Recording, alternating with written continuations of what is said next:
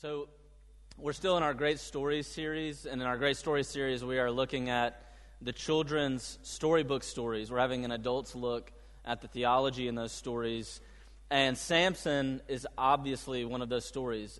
There's no children's storybook Bible out there that doesn't have Samson in it, and that's because whether you're a Christian or not a Christian, pretty much everybody in our society knows about Samson for his strength, and that's why he's so well known. He was very strong, and for that reason, he's very popular. People oftentimes will talk about Samson in the language of a hero. He's like the original Superman, if you will. He's the true king of the jungle. If a lion comes around, they better watch out. He dominates beehives during his lifetime. When it comes time to choose a weapon, he doesn't pick a sword. He goes for a donkey's jawbone. He catches foxes and he ties them together by the tail. Who knew that was possible? But he did it. He rips city gates out of the ground with his biceps, and he pushes over an enormous temple, like the prop on the New Zealand rugby team. Apparently, they're good. I don't really know, but the point is that he must have done CrossFit in his day. And even more than all that, his hair is like kryptonite, right? So he's the original superhero. But he's, in literary terms, he's actually the definition of the anti-hero. A hero is a conventional savior, a conventional hero, one who follows the rules, one who is morally upright, who saves people through following the rules, through doing the right thing. Anti-heroes are also saviors. They often, in the end of the story, end up doing the right thing, doing good, saving people, but they always do it badly. They're morally corrupt. They're amoral in a way. They save people, but they do it through the wrong ways. And Samson is the definition of the anti-hero. Examples of anti-heroes that you'll know: Iron Man, Wolverine, James Bond, Scarlett O'Hara, Severus Snape, Captain Jack Sparrow. Hopefully there was something in there for everybody. Sherlock Holmes, that should do it. Samson, he was a womanizer. He was motivated by revenge throughout the whole story. He was very selfish, and he's the definition of an anti-hero. And Hebrews 11, the roll call of faith, verse 32, says Samson is an example to us of true faith. And you say, how? Why? How could he be listed in Hebrews 11? If you read from chapter 13 to 16 and read the whole story, he is a mess of a human being.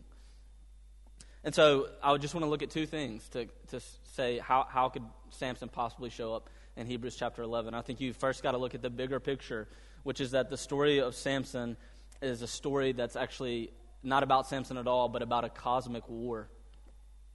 And then secondly, in the more immediate picture, as an example, Samson's strength is weakness. Okay, so first, the big picture. The story about Samson is actually about a cosmic war. Samson is the final judge in the book of Judges, and the book of Judges is cyclical, and we get that in the opening of the story in chapter 13. It says that the people of Israel sin against God. God gives them over to a foreign power because they want to worship the gods of some nation.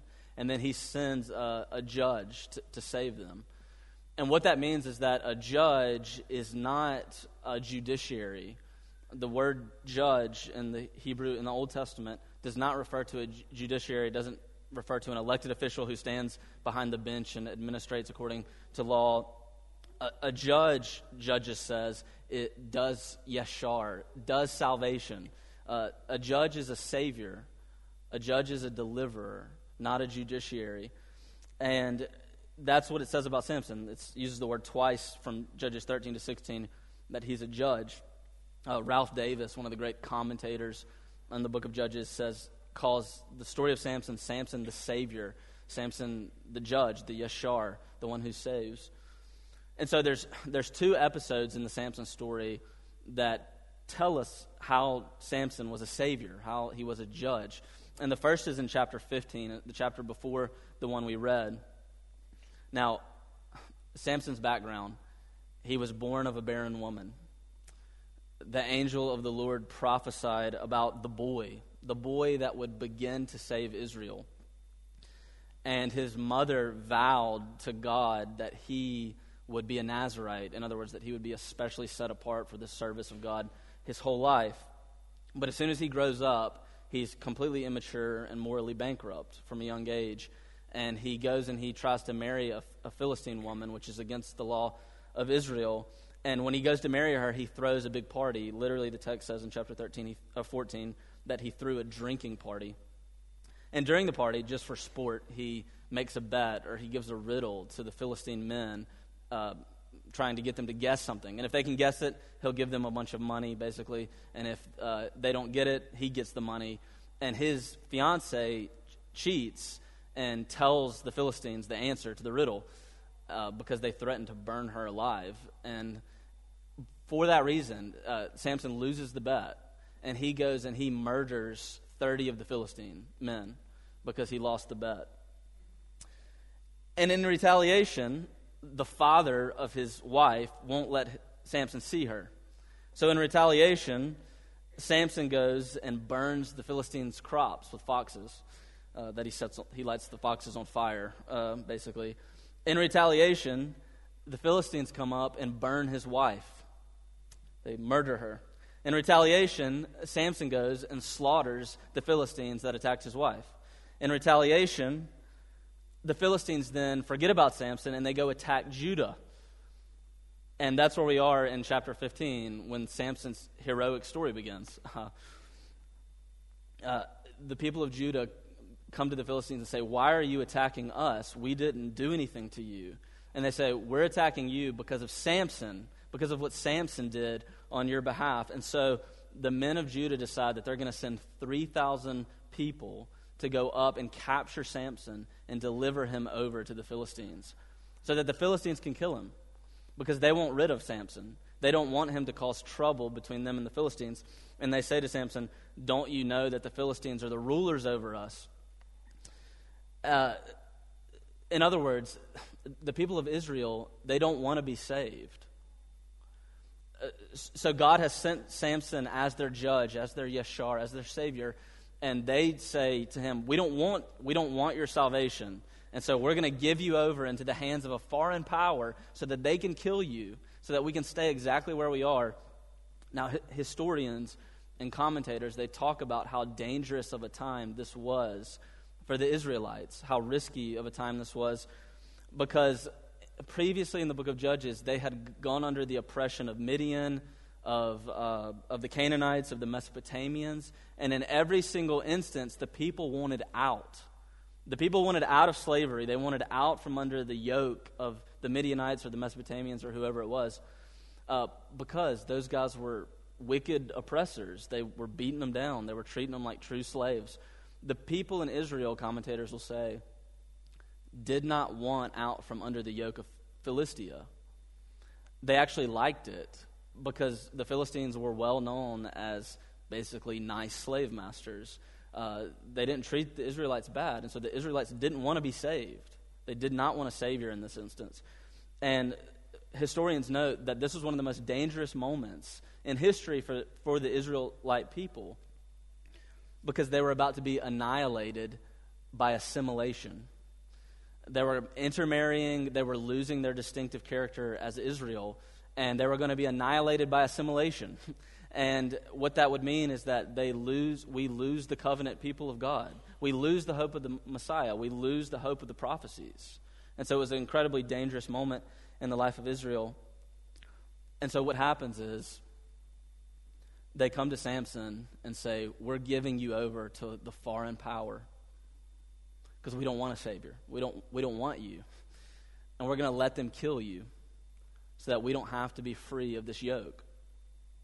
And Samson says, yes, and he surrenders himself. He surrenders himself. Now, ultimately at the end of this passage, he breaks free of captivity and slays 1,000 of his enemy with the jawbone of a donkey. And in chapter 15, verse 18, it says that he had delivered a great salvation for Israel that day. Now, commentators will note that Samson looks like Christ in this episode. Jesus was named Yeshua when he came to earth. And the judges were called Yeshars, which means salvation, saviors. And Jesus was named by the same name, Yeshua, God saves. And that means that Jesus is the ultimate and final judge. He's the fulfillment of all the judges in the book of Judges, and he's the fulfillment of Samson. The Son of Man came into the world in John chapter 1, and the world did not want him. His own people, he says, did not want him. And he stood over on the hill looking over the city of Jerusalem and saying, "Oh, how I longed for Jerusalem to come to me, to come under my wing, so that I could be their Yeshar, their saviors, so that I could care for them." And they didn't want him. And so what they did is they said, "We won't kill you, but we'll send you into the hand of a foreign power to do it." Just like the people of Israel took Samson and said, "We're not going to kill you, but we don't want to be saved. And so we're going to send you into the hand of a foreign power, and we're going to let them kill you." In both Jesus' case and Samson's case, self-surrender was ironically the only way that the people could actually be saved. The fact that the Savior came and said, "Sure, take me. I'll give my life. You think that you're killing me for good, but actually your rebellion is the very means by which you will be saved." You see? Acts chapter 2 broadens it. When Peter's talking to the people in Acts chapter 2, he turns to the crowd and he uses the plural, and he says, "All of you crucified Jesus." All of you, talking to the people there and his reader, every single one of you and me, you crucified Jesus. You gave him up. You were the Israelite that didn't want him, that didn't want a Savior when he came into the world. And Ralph Davis, he puts it this way: if God's help had only been given in this life to you when you asked for it, only if you really wanted it, what an orphan you would still be. The point is that through the picture of Samson, God doesn't save despite our rebellion. He actually saves through the means of our rebellion. And so in Acts chapter 2, when Peter says, "You crucified him," that's the condemnation of the worst sin that's ever been committed. You crucified him. And at the very same time, it's the secret of salvation. You crucified him. That's the first way he looks like Jesus. There's a second way, though, and it's in chapter 16, and the passage we read, Judges 16. Samson falls in love with a woman named Delilah, a Philistine woman. And the text says that she entices him. And she entices him because the Philistines are trying to get her to get Samson's secret, his secret of his mighty strength. And so she says, "Please, oh please, oh please, oh please, oh Samson." You know how people talk to each other when they're madly in love? "Please tell me what's your secret." And 4 times he tells her something. First he says, "Bring fresh cords and bind me, bring new ropes, braid my hair and put it up in a pen. And if you do those things, I will lose my power, I will lose my strength." And every single time she does what he told her, and the Philistines come, attack him, and he murders them all. And so it doesn't work. Now, Samson knows exactly what Delilah's up to, right? After the 3rd time of you telling your secret and the Philistines coming to try to kill you, you would probably figure it out that your girlfriend is telling everybody your secrets. He ends up telling her exactly what his secret is. "If you shave my head, I will lose my strength." And she does it in the middle of the night.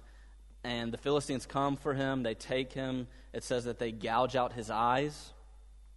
And they make him a mill grinder in prison. In other words, a person who grinds grain at the mill. Doing it blindly. But then the lords of the Philistines call him in sometime later. We don't know how long. And they put him in the middle of the temple of Dagon. And it says in the text that they use him for entertainment. In other words, they mock him. Now, Dagon is the great god of the Philistines. And Dagon is the god of grain. He's the god of producing wheat and grain, things to make bread. And so it's no coincidence that when they capture Samson and they gouge out his eyes, they make him the grinder at the mill. They make him serve Dagon by grinding the grain that Dagon provides, you see. And then it says when they bring him in the temple of Dagon, they use him for spoil or entertainment. And it says that they declare that Dagon is the great God who has defeated Samson, the Yeshar, the Savior of Israel. He's Yahweh, he's God's man. And Dagon, our great God, has defeated him. And so when they bring Samson into the middle of the temple of Dagon, they're using him in worship ritual. That's what's happening here. They're using Samson as a spectacle for their worship practices for Dagon. They put him to work at the grill, at the mill, grinding the grain that Dagon provided, and now they're making fun of him in the temple. And so what the book of Judges does is it ups the ante. This story, at this point, is no longer about Samson. It's no longer about the Philistines, but the text is clear. It's about Yahweh versus Dagon. It's about what God is actually the ruler of the world. And so it sets things in the terms of a cosmic war, a cosmic battle, a cosmic fight, that God is going up against Dagon, that Dagon has defeated the God of Israel. And Samson is the mediator they use as the spectacle to worship Dagon in this instance.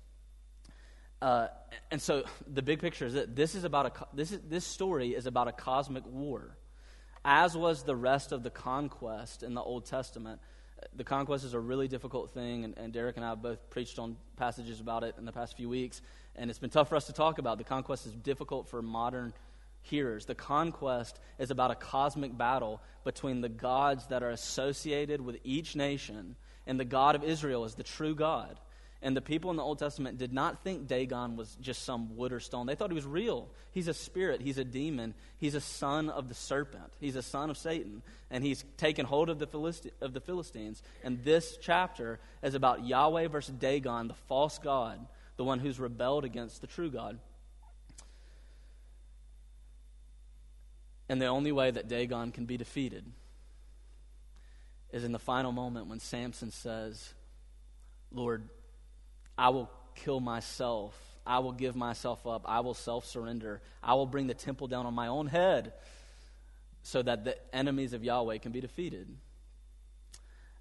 And commentators note that this looks a lot like Jesus.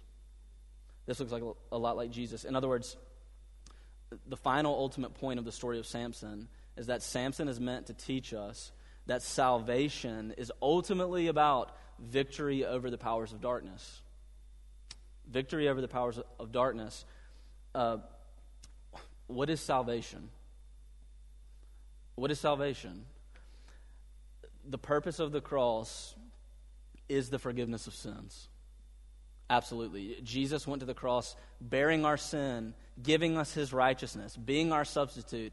The purpose of the cross is the forgiveness of sins. But the forgiveness of sins is not the end of the story. And if you don't go beyond that, if you don't know what else the cross is about, then you don't get the whole picture of salvation.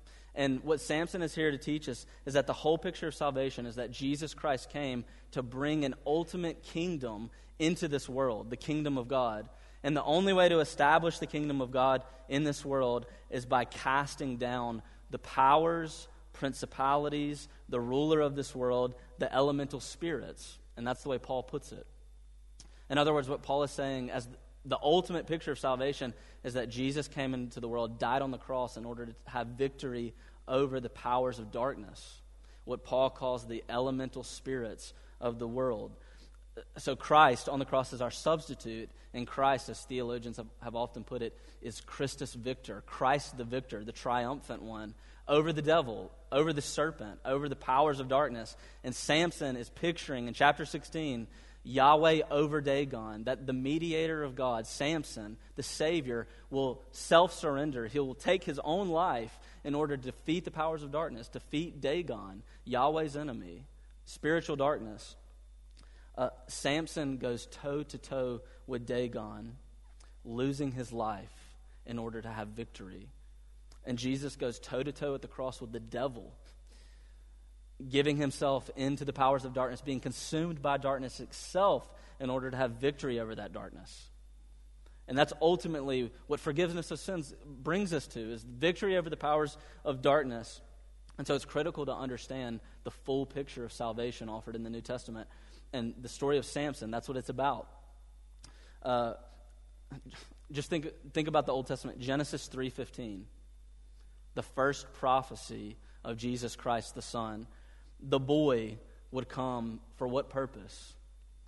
To crush the head of the serpent. To crush the head of the serpent. So the original prophecy, salvation is put in the terms of victory over the serpent, over the powers of darkness.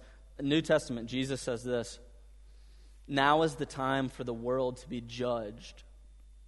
Now the ruler of this world, the devil, will be thrown out. I will be lifted up from the earth. And when this happens, I will bring all my people to me. Colossians 1:13, this is how Paul puts it. He, Jesus, has delivered us from the domain of darkness, and he's brought us into the kingdom of God. How? Chapter 2, verse 15. Christ has disarmed the spiritual rulers. He's disarmed the spiritual authorities by putting them to shame on the cross. Hebrews 2, final last verse, 14 to 15.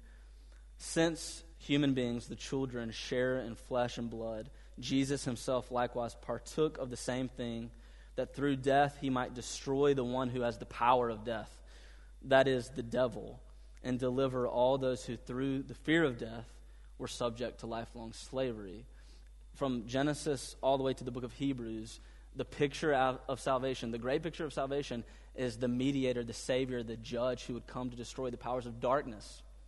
And that means the devil, the demonic spirits that rule over the world, and ultimately death, the last enemy to be defeated, death, as Paul puts it. This is why, just to close this point, Paul puts a choice for Christians after describing salvation in these terms. He says, this is why life matters so much. This is why what you choose, how you choose to live in this life matters so much. He basically asks, will you serve the kingdom of darkness or the kingdom of God? And that's the ethical choice that Paul presents to his readers in the New Testament. And this is what he says. Listen to what he says in Ephesians 6. Put on the whole armor of God, that you may be able to stand against the schemes of the devil. For we do not wrestle against flesh and blood, but against the rulers, against the authorities, against the cosmic powers over this present darkness, against the spiritual forces of evil in the heavenly places. How? Putting on righteousness, peace, forgiveness, prayer, and truth, he says. Or in Romans 12, don't be overcome by the evil one, but be overcome with good. Evil cannot hold you forever. Repay no evil for evil. Live in peace. If your enemy is thirsty, give him drink. If he's hungry, feed him. By doing so, you fight the powers of darkness, says Paul. How do you fight the powers of darkness? Because Jesus has defeated the powers of darkness at the cross, you defeat the powers of darkness. You fight against the power of darkness in the most ironic way. And he says, through forgiveness, through love, through peace, through not repaying evil for evil, through loving your neighbor even when they act like your enemy.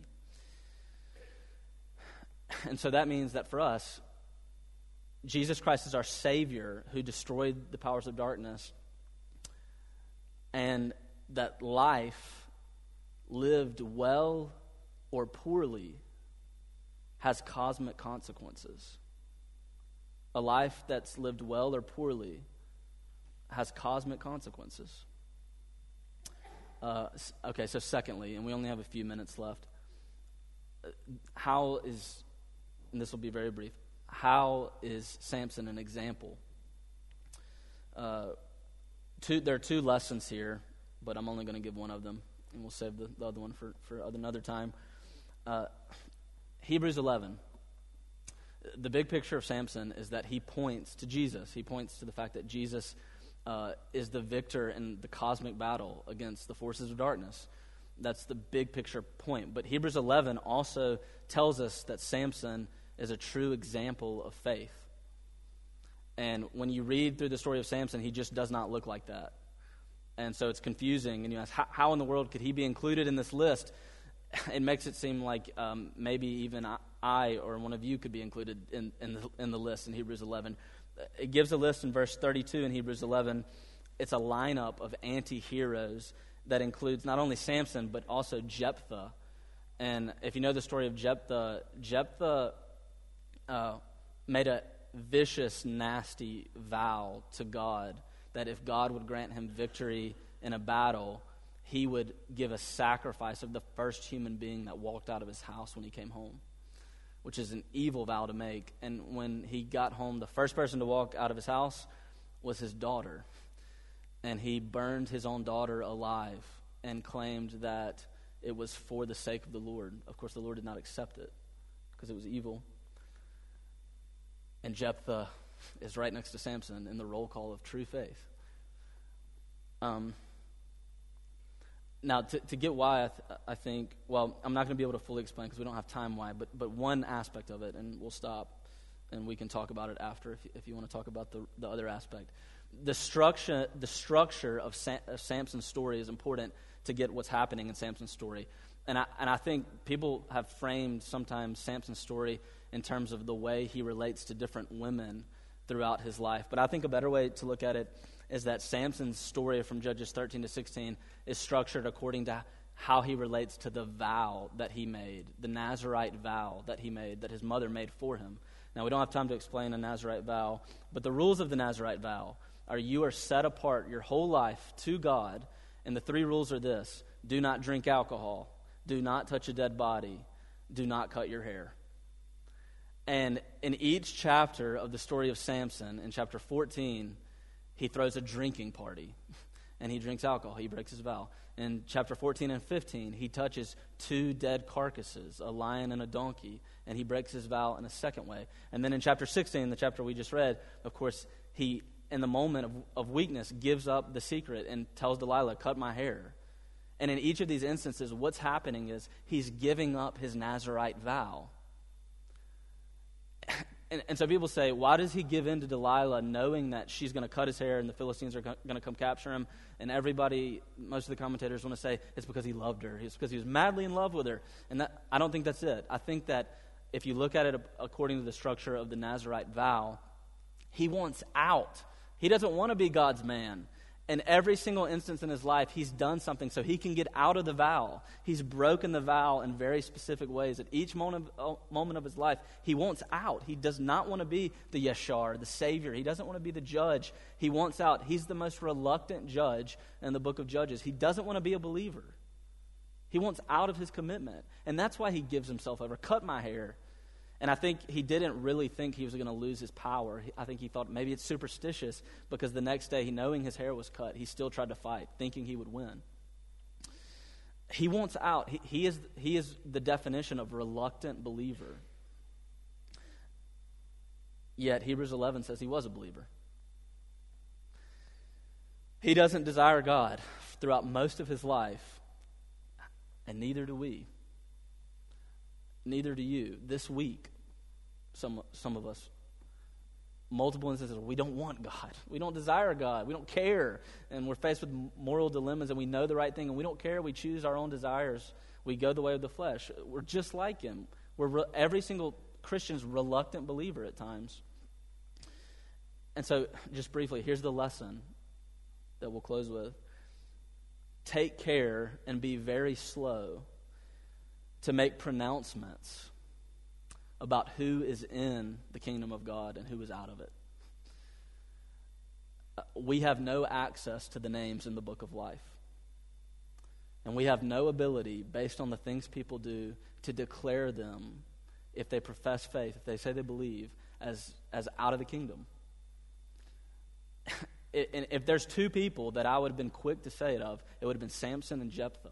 And there they are listed in the roll call of faith. True believers. Hebrews chapter 11. And we'll just close with this. We sang Psalm 15 just a moment ago. A beautiful rendition. Now, if you pay careful attention to the psalm that we sang, you got to pay careful attention to it, that rendition of the psalm, to get the point of it. Just listen to the lyrics and see if you can catch it. O Lord, who will stand on your holy hill? Who will dwell on your holy hill? And here's the answer. Who can stand on the hill of God? And here's the answer in the song. He who walks with integrity. All of his works are righteousness. He who speaks the truth always deep within his heart. He who is not slandered with his lips.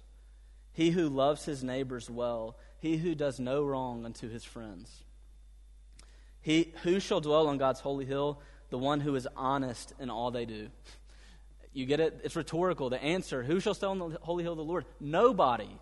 Not you, not me, not Samson, not Jephthah. None of us will. None of us, except by the one who pulled down the temple on top of himself, who went under the forces of cosmic darkness in order to defeat cosmic darkness. Jesus, it's only by grace. And so we have to take care and be slow to not pretend we know who's in and who's out in the book of life.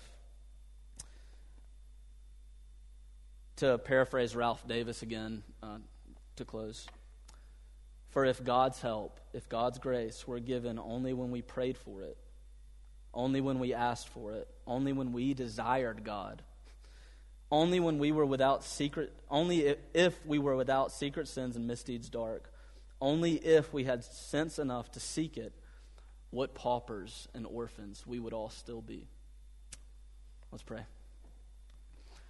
Oh Lord, we give thanks to you for the grace of Jesus Christ, for the Savior, the Yeshar, the one who came and pulled the temple down on himself, the one who gave himself up in the darkness of death, in the great irony of history, that through our rebellion, through our giving you up, O Lord Jesus, you saved us.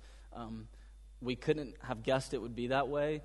It's the love of God, it's mercy, it's salvation. And as we come to the table, O God, would we celebrate the victory that you have had over the kingdom of darkness, and the fact that as our substitute we share it. And we thank you in Jesus' name. Amen.